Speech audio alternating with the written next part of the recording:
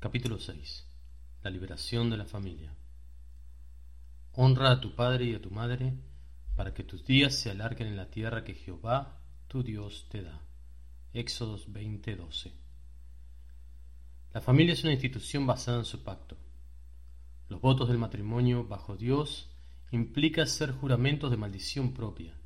Un esposo y una esposa se juran fidelidad el uno al otro, con la amenaza de la pena de muerte si cometen adulterio. Levítico 20:10. Así dicen en ceremonias cristianas, hasta que los muerte nos separe. El pacto de la familia está estructurado de la misma forma que la estructura del pacto de Dios. Comienza con trascendencia e inminencia, o sea, presencia. La trascendencia y presencia de Dios se ven en la posición representativa del padre como agente legal de Dios en la familia. Las casadas estén sujetas a sus propios maridos como al Señor, porque el marido es cabeza de la mujer, así como Cristo es cabeza de la Iglesia, la cual es su cuerpo, y Él es su Salvador. Así que, como la Iglesia está sujeta a Cristo, así también las casadas lo estén a sus maridos en todo. Efesios 5, del 22 al 24. Existe una jerarquía en la familia: los esposos sobre las esposas, los padres sobre los hijos. Efesios 6, del 1 al 3. Existe una ley en la familia. Los padres bajo Dios enseñan a los hijos diariamente la ley de Dios. Deuteronomio 6, del 6 al 7. Existe un juicio en la familia. A los padres se les requiere que impongan los castigos, hasta el dolor corporal si es necesario, para entrenar a los hijos a crecer en la santidad. Finalmente, hay una herencia. Los hijos, si son obedientes a los padres y mayordomos confiables, deberían beneficiarse de los esfuerzos de los padres. El capital de la familia cristiana debería aumentar a través de las generaciones. En resumen, hay una versión familiar de la estructura general del pacto bosquejada en el capítulo 4. De igual manera, hay una imitación satánica. El Estado, como la forma más superior del poder humano visible, ha comenzado a reemplazar a la familia en todas estas 5 áreas. El Estado en naciones marxistas hace que los hijos les den información sobre los padres, haciéndolos representantes del nuevo Dios. El Estado impone una jerarquía sobre las familias. El padre obedece al Estado, el Estado establece su ley y enseña a los hijos en escuelas obligatorias. El Estado toma de los padres el derecho de castigar a los hijos y lo transfiere a agentes especializados del Estado. Finalmente, los impuestos estatales quitan la herencia de las familias, quita el capital de las familias cristianas, con lo cual se hace mucho más difícil para los cristianos construir una base creciente de capital para el dominio sobre las generaciones venideras. Vemos la antigua guerra entre Cristo y Satanás en la guerra moderna sobre quién posee a la familia. Véase el libro de Ray Sutton en la serie de prototipos bíblicos. ¿Quién posee la familia, Dios o el Estado? Larga vida. Pablo nos dice que el 5.º mandamiento es el primer mandamiento con una promesa ligada. Efesios 6:3. ¿Qué quiere decir que sus días sean alargados en la tierra, lo que el Señor tu Dios te da? Es una promesa dada a la nación, es una promesa colectiva, más que una promesa individual. Dios no promete que cada niño que honra a sus padres disfrutará de una vida larga. Tampoco nos asegura que cada niño que los deshonra morirá joven. Esaú estuvo en contra de los deseos de sus padres cuando tomó por así mujeres cananeas, Génesis 26, del 34 al 35. Pero aún así, vivió por lo menos 120 años, porque él y Jacob enterraron a Isaac, que había muerto a la edad de 180 años, Génesis 35, 29. Y ellos habían nacido cuando Isaac tenía 60 años de edad, Génesis 25, 26. José estuvo vivo en este tiempo, y la Biblia habla de José como el hijo de la vejez de Jacob, Génesis 37, 3. En el caso de Esaú, un niño que cometió deshonras, vivió hasta muy viejo. Abel, que honró a Dios y que honró presumiblemente a sus padres como representantes de Dios, fue asesinado por su hermano, quien en cambio sobrevivió para establecer una civilización pagana. Génesis 4.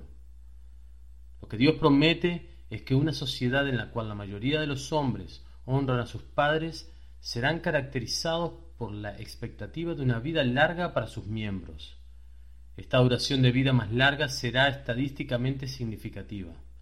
La sociedad disfrutará, por ejemplo, primas de seguros de vida más bajas en cada edad en comparación con las primas en las culturas que son caracterizadas por la rebelión contra los padres. En otras palabras, el riesgo de muerte en cualquier año será más bajo estadísticamente para el miembro de esa edad. Algunos se morirán, por supuesto, pero no tanto como los que mueren de la misma edad en una cultura que deshonra a los padres. La larga vida y el dominio. La promesa es significativa. Ofrece larga vida. La primera promesa que se relaciona con un mandamiento es la larga vida. Esto es indicativo del deseo de los hombres de sobrevivir hasta la vejez. Los hombres que quieren vivir. Es un deseo universal, aunque se estropee o se distorsione por los efectos del pecado. Todos los que odian a Dios aman la muerte. Proverbios 8:36. No obstante, una expresión uniforme de honor en el antiguo lejano Oriente, especialmente en civilizaciones paganas, fue reservada para el rey. ¡Oh, que viva el rey para siempre! Daniel 2:4, 5:10 y 6:21. Cuando Dios ligó esta bendición particular a este mandamiento, él podía estar seguro que sería atractiva a los ojos del hombre.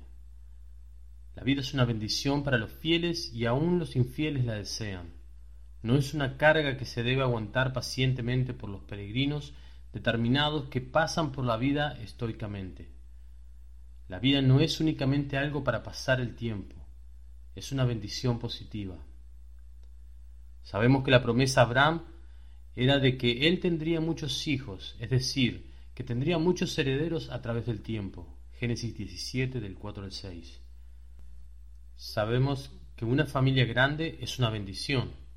Salmos 127, del 3 al 5. Sabemos que una de las bendiciones prometidas a los santos es que los abortos se reducirán en una nación que se esfuerza por ajustarse a la ley de Dios. Éxodo 23, 26. La implicación demográfica de la perspectiva bíblica debe ser obvia. Una población creciente y grande. Cuando la santidad aumenta simultáneamente, tanto los nacimientos como la proporción de supervivencia, la sociedad santa experimentará una explosión demográfica. Lo que Dios establece en su palabra es bastante sencillo. Aunque tanto los cristianos como los paganos hayan rehusado creerlo al final de este siglo, una señal de su placer con su pueblo es una explosión demográfica. Una explosión demográfica no es una garantía de su placer.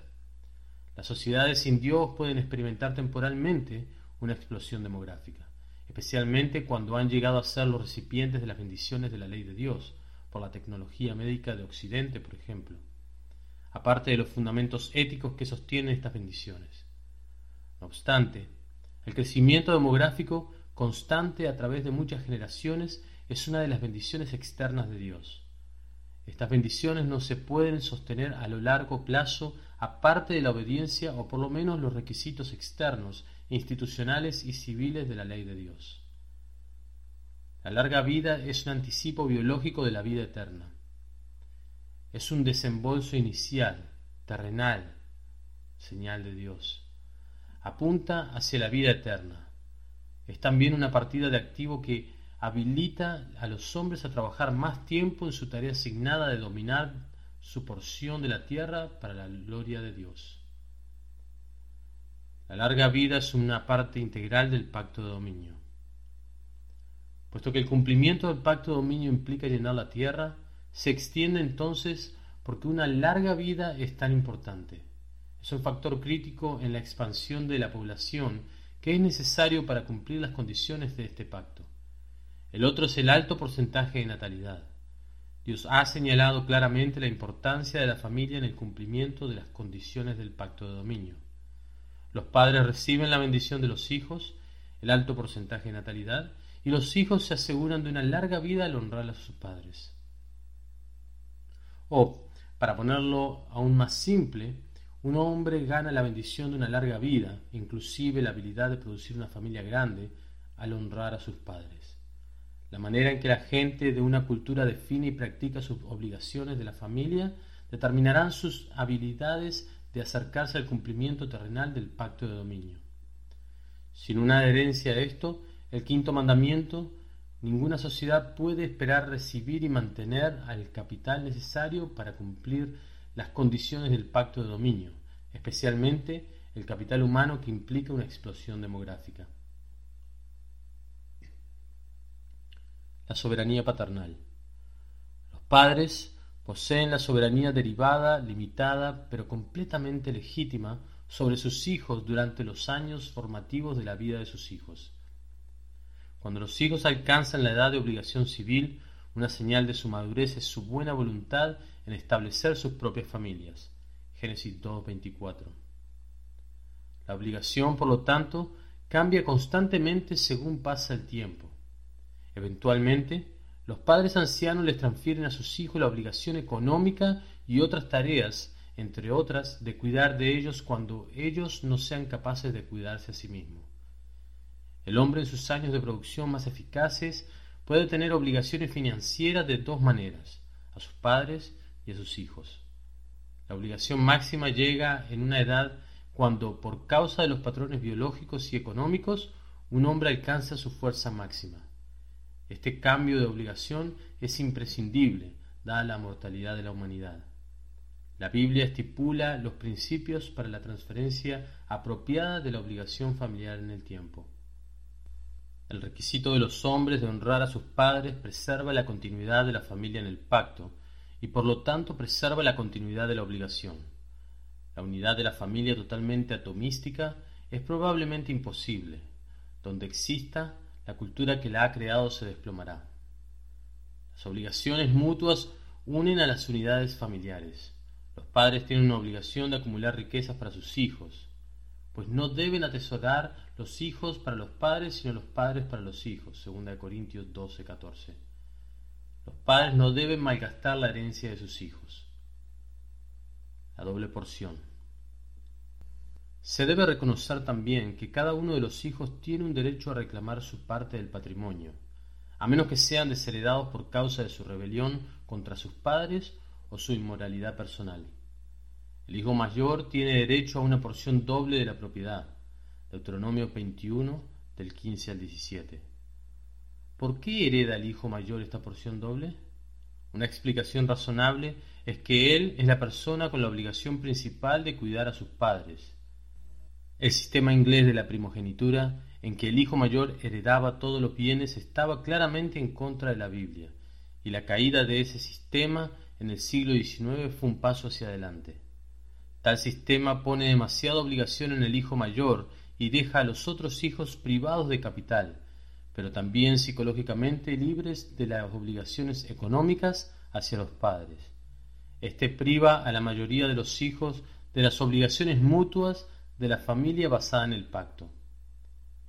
Las obligaciones económicas deben fluir en ambas direcciones, hacia los hijos en los primeros años y hacia los padres en los años postreros, y hacia los hijos otra vez después de la muerte de los padres, cuando el capital de la familia es heredado por los sobrevivientes. En resumen, los hijos heredan, pero primero deben proveer para los padres. La continuidad del capital. El orden bíblico de la ley es una unidad. Las bendiciones y obligaciones están relacionadas. Sin la coherencia de toda la ley bíblica, las bendiciones pueden convertirse en maldiciones. Tenemos un buen ejemplo de esto en este mandamiento. Supón que un hijo honra a su padre durante toda su vida. Recibe la bendición de una larga vida. Al mismo tiempo, no tiene cuidado de enseñar a sus propios hijos los requisitos de este mandamiento. Derrocha sus bienes y descuida la educación espiritual de sus hijos. Él no tiene nada para vivir en su vejez. Su fortuna se ha ido, y sus propios hijos lo saben. La rotura en la familia entre las generaciones ahora lo amenaza a él. Los hijos saben que él los ha abandonado al malgastar las propiedades de la familia, y por eso ellos lo entregan a la pobreza de su vejez, cuando necesita más su ayuda. La bendición de una larga vida se convierte entonces en una maldición para él. Se pudre lentamente en una pobreza terrible. Si el capital por naturaleza es de la familia, es menos probable que se lo despilfarre. En un verdadero orden social que obedece a Dios, la progresión de la riqueza familiar desde la pobreza a la riqueza y otra vez a la pobreza a través de 3 generaciones, del abuelo a los nietos, no debería llegar a ser típico, a pesar del hecho de que la posibilidad legal de esta progresión, de pobreza a riqueza a pobreza, es básica para la conservación de una sociedad libre. El ejemplo de un hombre que se levanta de la pobreza solo para ver a sus hijos disipar su fortuna, dejando a sus nietos indigentes, no es normal en un orden social cristiano. Los santos no guardan su herencia para los injustos. Lo opuesto sí es verdad. Proverbios 13:22. A la larga, la riqueza fluye hacia los ciudadanos productivos que atienden sus necesidades y que ejercitan el dominio conforme a la ley bíblica. Por lo tanto, estas obligaciones dobles de padres a hijos y de hijos a padres son un aspecto importante en la tendencia bíblica hacia la expansión económica a través de muchas generaciones. Los padres tienen incentivos económicos para ampliar la base principal de la familia y tienen también un incentivo para entrenar a los hijos para que no despilfarren el capital de la familia. Se promueve la continuidad del capital, bajo la ley de Dios y por las leyes de herencia y honor. Esta conservación del capital es crucial para la expansión económica a largo plazo. Para preservar el capital de la familia a través del tiempo, los padres santos tienen que enseñar a sus hijos el seguir los principios éticos de la Biblia. La base bíblica para la expansión a lo largo plazo del capital de la familia es la ética, carácter y competencia. Pero esta base ética para el crecimiento a largo plazo del capital familiar no es aceptable en culturas antibíblicas. Ellos quieren los frutos de la cultura cristiana sin las raíces.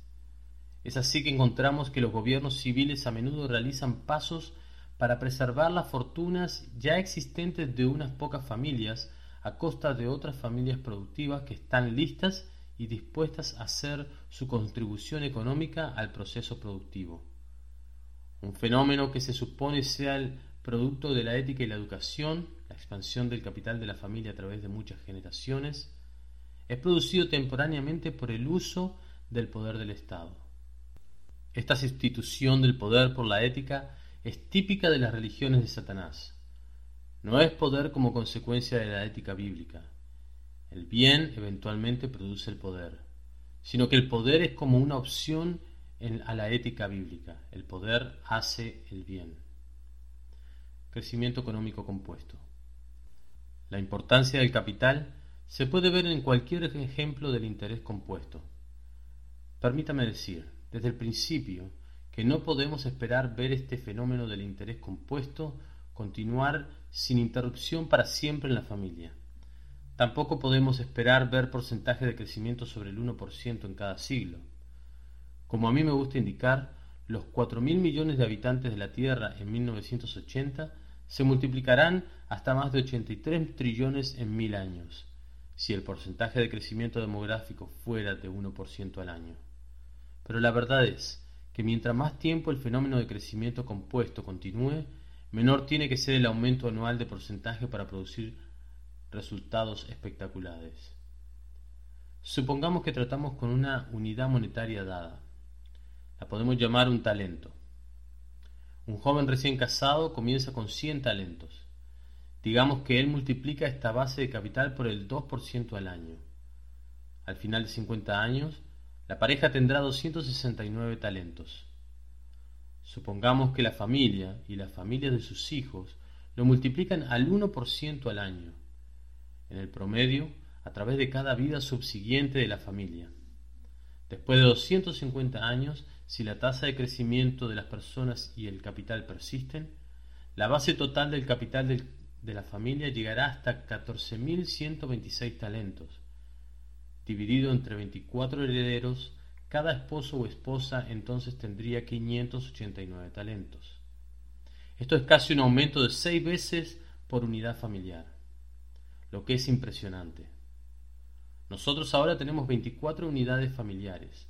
Aún así, suponiendo que cada heredero se ha casado con alguien que no ha traído capital al matrimonio, son casi 6 veces más que la riqueza con que la familia original empezó. ¿Y si la base de capital aumenta un 3%? Al final de 50 años, la pareja original tendría 438 talentos, un aumento de más de 4 veces. Esto es bastante impresionante, pero al final de 250 años, la familia poseería 161.922 talentos, un aumento de más de 1.600 veces. Aún dividido entre 24 familias, la base de capital de cada familia sería 6.747 talentos, a casi 68 veces más. Considere usted las consecuencias de estas figuras. Un hombre orientado hacia el futuro, un hombre como Abraham, podría esperar con ansia que sus herederos posean una cantidad de riquezas bastante mayor que la que jamás él podría esperar alcanzar personalmente. Pero esto es el tipo de visión que Dios le ofrece a su pueblo, igual que le ofreció a Abraham. Los herederos, hasta la segunda o tercera generación, serán numerosos y ricos. Dios le ofrece al hombre la esperanza que la riqueza se incremente sustancialmente durante su propia vida, como resultado de su fidelidad al pacto, al trabajo dedicado y a la frugalidad. Dios también le ofrece a la sociedad basada en el pacto grandes aumentos en la riqueza de cada familia, si la familia cumple las condiciones del pacto. La comunidad basada en el pacto aumenta su control de capital, generación tras generación, amontonando cantidades de capital más y más grandes, hasta que el crecimiento llegue a ser exponencial, es decir, astronómico, que quiere decir imposible. El crecimiento compuesto, por lo tanto, apunta al cumplimiento del pacto de dominio, el dominio sobre la tierra. Señala el final del tiempo maldito. Quizás sea apropiado en este momento clarificar lo que quiero decir cuando hablo de una sociedad basada en el pacto que amontona números inmensos de unidades monetarias que se llaman talentos. Si hablamos de una sociedad entera y no únicamente de una sola familia, entonces para todos los que amontonan 6.747 talentos por familia en 250 años, tendría que haber inflación masiva e imprimirse billones de notas de talentos. No hablo de hojas materiales de papel llamados talentos, hablo de bienes y servicios con valor. Los 100 talentos de cada familia multiplicados por todas las familias en la sociedad no se les permitirían aumentar. Los precios caerían en respuesta a la producción aumentada del 3% por año. Eventualmente, si la sociedad entera experimenta el crecimiento económico del 3% por año, dada una cantidad fija de dinero, los precios comenzarían a acercarse a cero. Pero los precios de un mundo maldito nunca alcanzarán cero. Será siempre la escasez económica. Génesis 3, 17 y 19. En realidad, la escasez se define como un universo en que la demanda total es más que la producción a un precio de cero. Entonces, la suposición del crecimiento permanente económico compuesto es incorrecta. O el proceso de crecimiento se detiene en conjunto, o el tiempo se acabará. Un hombre que dirige su visión hacia el dominio en el tiempo y en la tierra tiene que considerar los años más allá de su vida. No puede esperar ampliar su base de capital familiar en su propia vida para lograr la conquista. Sí, unos pocos hombres logran esto, pero no muchos. Hablamos del dominio de la comunidad cristiana, no del dominio de unas pocas familias. Si él mira 2 siglos o más hacia el futuro, llega a ser una tarea concebible. Si la perspectiva de tiempo del hombre es limitada a su propia vida, entonces él debe olvidarse de la idea de dominio de la familia, o más tiene que adoptar la mentalidad de un apostador. Tiene que jugarse el todo por el todo. Tiene que sacrificar todo para la expansión del capital y arriesgar todo lo que tiene, además de muchas cantidades de dinero prestadas, utilizadas en operaciones arriesgadas de alta ganancia, pero no comprobadas. Tiene que abandonar todo lo convencional, porque un inversionista solo saca ganancias convencionales, la tasa de interés predominante en operaciones convencionales. El mundo del hombre se convierte en una serie interminable de decisiones de todo o nada. El cargo de administrador. ¿Cuál familia? La continuidad del capital se amenaza obviamente por la ascensión del Estado familiar. Se establece a sí mismo como el administrador para todos los hombres, desde la matriz hasta la tumba. Por lo tanto, cree tener el derecho del apoyo de todos los que reciben su protección. Como un padre, o mejor todavía, como un tío distante que maneja la herencia de un sobrino huérfano, el Estado tiene que administrar los fondos, tomando siempre una porción grande de esos fondos como un honorario necesario para el servicio desempeñado. A la medida que los hombres comienzan constantemente a percibir las consecuencias del estado familiar, se esfuerzan cada vez más para esconder sus bienes de los recaudadores de impuestos. Los hombres tratan de encontrar formas de pasar la riqueza a sus herederos y el Estado busca implacablemente formas de cerrar las trampas de escape. El nuevo padre no debe ser privado del apoyo de cada miembro de la familia. Y una vez que el capital se reúne, se lo disipa en una onda de corrupción, de mala gerencia, de salarios burocráticos y de programas de caridad obligatorios que son políticamente motivados. Los hombres ven la erosión de su capital y tratan de esconderlo. Ellos reconocen lo que la pseudo familia del Estado hará con la herencia de sus hijos. Aun así, por causa de la envidia, no pueden cambiar de opinión. Ellos, sus padres y sus abuelos, aceptaron las justificaciones filosóficas de imponer contribuciones gravosas a los ricos por medio de la urna electoral. Pero ahora que la inflación de los precios ha empujado a todos al grupo de contribuyentes más alta, se aterrorizan con lo que encuentran. Esta vez se han tendido la trampa a sí mismos, pero parecen incapaces de retraerse, porque el retraerse implicaría una admisión de la inmoralidad y la ineficacia de los programas que imponen contribuciones gravosas a los ricos de la política democrática del siglo XX. Al Estado moderno mesiánico le gustaría convertir a los menores en hijos permanentes. Esto es una justificación principal para la existencia del Estado de hoy. Tiene que administrar la herencia en beneficio de los hijos, pero los hijos son siervos perpetuos, cada vez más dependientes de la redistribución de la riqueza coerciva de la política. Llegan a ser un ejército creciente de dependientes. Los burócratas del Estado no reconocen lo que cada padre humano tiene que reconocer finalmente, a saber, que él va a llegar a ser débil y que él tiene que alentar la independencia de parte de sus herederos si quiere asegurar la seguridad para sí mismo en su vejez. El Estado, al convertir a los hombres en hijos permanentes, garantiza su propio fallecimiento, porque los hijos no pueden sostener para siempre el Estado administrador, si en efecto el Estado ha institucionalizado a los votantes. La familia es un administrador.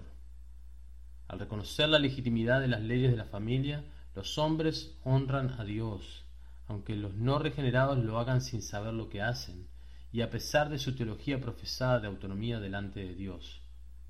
Las bendiciones externas fluyen a los que honran las leyes de Dios. Por establecer una tradición de honor para con los padres, los hijos aumentan la probabilidad de que en su vejez sus propios hijos los protejan de las cargas de la vejez. Por lo tanto, los riesgos que le presenta la vida al anciano se disminuyen.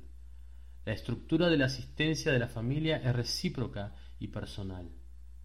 La ley revelada y la tradición de la familia la apoyan. No necesita confiarse en el apoyo inseguro del sentimiento emocional, un aspecto importante de la religión humanista. El crecimiento de capital dentro de la familia aumenta la habilidad de cada generación subsiguiente para conquistar la naturaleza para la gloria de Dios, inclusive las enfermedades y vulnerabilidades de la vejez. El Estado como secuestrador. La pseudo-familia del Estado no puede permitir este tipo de desafío a su soberanía autoproclamada. Por lo tanto, el Estado moderno ha reclamado la posesión de los hijos por medio del sistema de escuelas públicas que se sostienen por los impuestos. Los hijos obviamente son una forma de capital para la familia.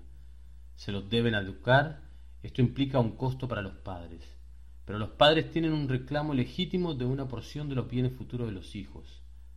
La relación implica los costos y los beneficios para las dos generaciones. Ningún lado necesita comprar el amor del otro, así como los hombres no necesitan comprar el amor de Dios. Cada generación da y cada una recibe. La relación es personal y económica. Pero hoy el Estado moderno interviene. Él mismo proporciona la educación de los niños. Reclama los pagos, los impuestos futuros de los niños cuando ellos hayan madurado. Por necesidad tienen que tratar de comprar el amor, los votos, de esos niños cuando maduren. Los niños a menudo quedan subordinados al Estado como su padre y no están dispuestos a lanzarse a su propia vida independiente, dado los costos de romper el lazo emocional y financiero con la agencia de beneficencia pública. El Estado moderno hurta los recursos de la familia en pacto, los hijos. El Estado promete apoyo para los ancianos. El Estado promete cuidar la salud de los ancianos. El Estado provee al joven la educación licenciada por el Estado y financiada por el Estado. El Estado trata de reemplazar los beneficios de la familia y tienen que requerir simultáneamente el mismo tipo de apoyo financiero de los adultos durante sus años productivos. La relación es impersonal y económica. La relación es, por ley, burocrática. Destruyendo la herencia. Este esfuerzo desastroso de parte del gobierno civil para reemplazar las funciones de la familia basada en el pacto finalmente destruye las relaciones mutuas productivas entre las generaciones. Destruye el lazo personal que hace la juventud en general legalmente encargada de los ancianos en general. El apellido, tan central en la vida de un orden social santo, se borra y se sustituye con números computarizados. Los incentivos de la familia para preservar su capital, ya sea para la vejez o para las generaciones del futuro, se reducen, porque el futuro económico de cada generación ya no está atado legalmente al éxito y la prosperidad de los hijos. Coma, beba y alégrese, porque mañana habrá cheques del gobierno. Pero la disipación del capital de la familia, cuando llega a ser un fenómeno en toda la cultura, destruye la productividad económica, que a su vez destruye la base imponible del Estado.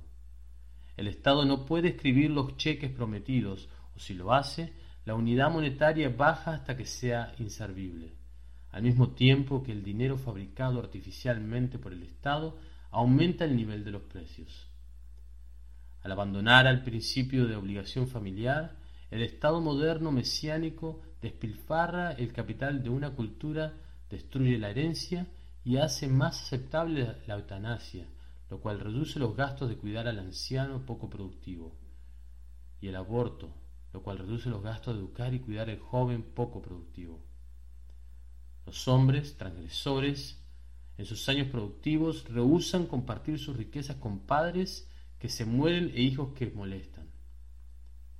Solo consideran los costos actuales y descuidan los beneficios del futuro, como por ejemplo, el cuidado que el niño no nacido posiblemente les proporciona en su vejez. Tienen fe en el Estado productivo y compasivo, el gran mito social del siglo XX. Quieren los beneficios, pero ellos nunca se preguntan a sí mismos la pregunta clave: ¿quién pagará por su jubilación? El número de hijos que está disminuyendo, que están aún más orientados al presente, aún más condicionados por el sistema educativo del Estado, aún menos dispuestos a compartir su riqueza con el anciano poco productivo de su patria. Con la disipación del capital, los votantes productivos resistirán las demandas de los ancianos. Las generaciones van a luchar la una contra la otra, la guerra de la política. La bancarrota venidera. El Estado de la pseudofamilia es un agente de la bancarrota económica, política y social.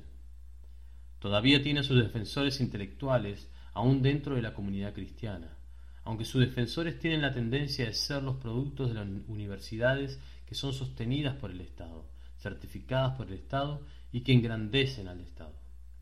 Esta pseudofamilia es suicida. Destruye las bases de la productividad y la productividad es la fuente de toda caridad voluntaria. Es una familia suicida que saldará sus deudas con moneda fabricada artificialmente por el Estado. Su compasión estará limitada al papel y la tinta. El impersonalismo de la pseudofamilia moderna, junto con su orientación al presente, una visión no más amplia que la próxima elección, producirá un fracaso masivo universal. En realidad ya ha sucedido. El gran experimento económico del siglo XX casi se ha terminado, y todos los textos universitarios de la economía política, de la ciencia política y de la sociología no serán capaces de justificar el sistema una vez que se erosiona la productividad que cada estructura parasítica requiere para su propia supervivencia. Como las culturas de Canaán del día de Josué, el final está al alcance de la vista para las modernas economías mesiánicas de los estados que se ocupen de todo. Ellos han descapitalizado a sus ciudadanos frenéticamente envidiosos y llenos del sentimiento de culpa. Resumen. Vemos en la familia una guerra entre Satanás y Dios, entre las formas rivales del pacto. Es imperativo que los cristianos abandonen la religión del humanismo. Es imperativo que cumplan sus obligaciones como miembros de una comunidad de pacto. Es imperativo que se aseguren de que los ancianos, tanto como los jóvenes, no estén dependiendo en ninguna manera de los servicios de un Estado que se ocupa de todo pero que se va gastando. Al llegar a ser dependiente de tal institución, uno llega a ser un esclavo. Peor que eso es llegar a ser dependiente de un amo cuyos recursos casi están agotados. Cuando los hombres y las mujeres honran a sus padres económica, espiritual e institucionalmente, habrán comenzado el viaje doloroso pero obligatorio fuera de la esclavitud. Habrán comenzado a amontonar el capital familiar para las generaciones aún por nacer. Debemos sacar el capital del Estado. La opción es que el Estado nos saque el nuestro. Si dependemos del Estado para que nos apoye, nosotros fomentamos el proceso de extraer el capital de la familia.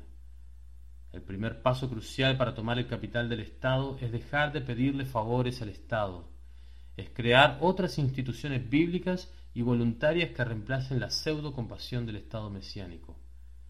Si las comunidades basadas en el pacto rehúsan aceptar este desafío, entonces verán su capital disipado por los dirigentes derrochadores del Estado humanista. En resumen, 1. Las promesas del Estado de pacto de Dios son colectivas, no siempre personales. 2. El honrar a los padres produce una vida más larga para la mayoría de la gente de una sociedad. 3. Vidas más largas pueden producir una población creciente. 4. Una población creciente es una herramienta del dominio. Fructificad y multiplicaos. 5. Los padres poseen una obligación dada por Dios, limitada pero institucionalmente principal sobre sus hijos. 6. A través de los años, por causa del envejecimiento, la obligación se transmite de los padres a los hijos. 7. La obligación es por lo tanto recíproca a través del tiempo. 8. Los padres y los hijos tienen obligaciones mutuas a través del tiempo. 9. El hijo mayor recibe una doble porción de la herencia y de la obligación para cuidar a los padres ancianos. 10. La Biblia enseña la continuidad del capital a través de las generaciones. 11. Es menos probable que el capital de la familia sea despilfarrado. 12. La riqueza fluye hacia la gente providente y productiva de una sociedad libre. 13. Los padres tienen que educar a los hijos en aptitud y carácter si el capital familiar va a ser aumentado a través de las generaciones. 14. El crecimiento económico compuesto produce grandes aumentos en la riqueza y la productividad si los aumentos, aunque pequeños, siguen por siglos. 15. Los cristianos deben considerar el capital como un cargo de Dios para ser transmitida y multiplicada con el tiempo. 16. Hoy día hay dos familias rivales, el Estado y la unidad de la familia cristiana. 17. El Estado aumenta cada vez más su poder e influencia por el gasto de los impuestos sobre asuntos una vez dirigidos por las familias y especialmente por los padres. 18. Los burócratas del Estado ven a los ciudadanos como esclavos perpetuos e hijos perpetuos. 19. El Estado ha llegado a ser un secuestrador. 20. El Estado destruye la herencia de las familias por los impuestos y controles. 21. El Estado está derrochando el capital de la nación. 22. Las insolvencias económicas, políticas y sociales vienen cuando el Estado ya no puede fingir ser Dios. 23. Los cristianos deben abandonar la religión del humanismo. Y 24. Tienen que abandonar su creencia en el Estado como la familia verdadera.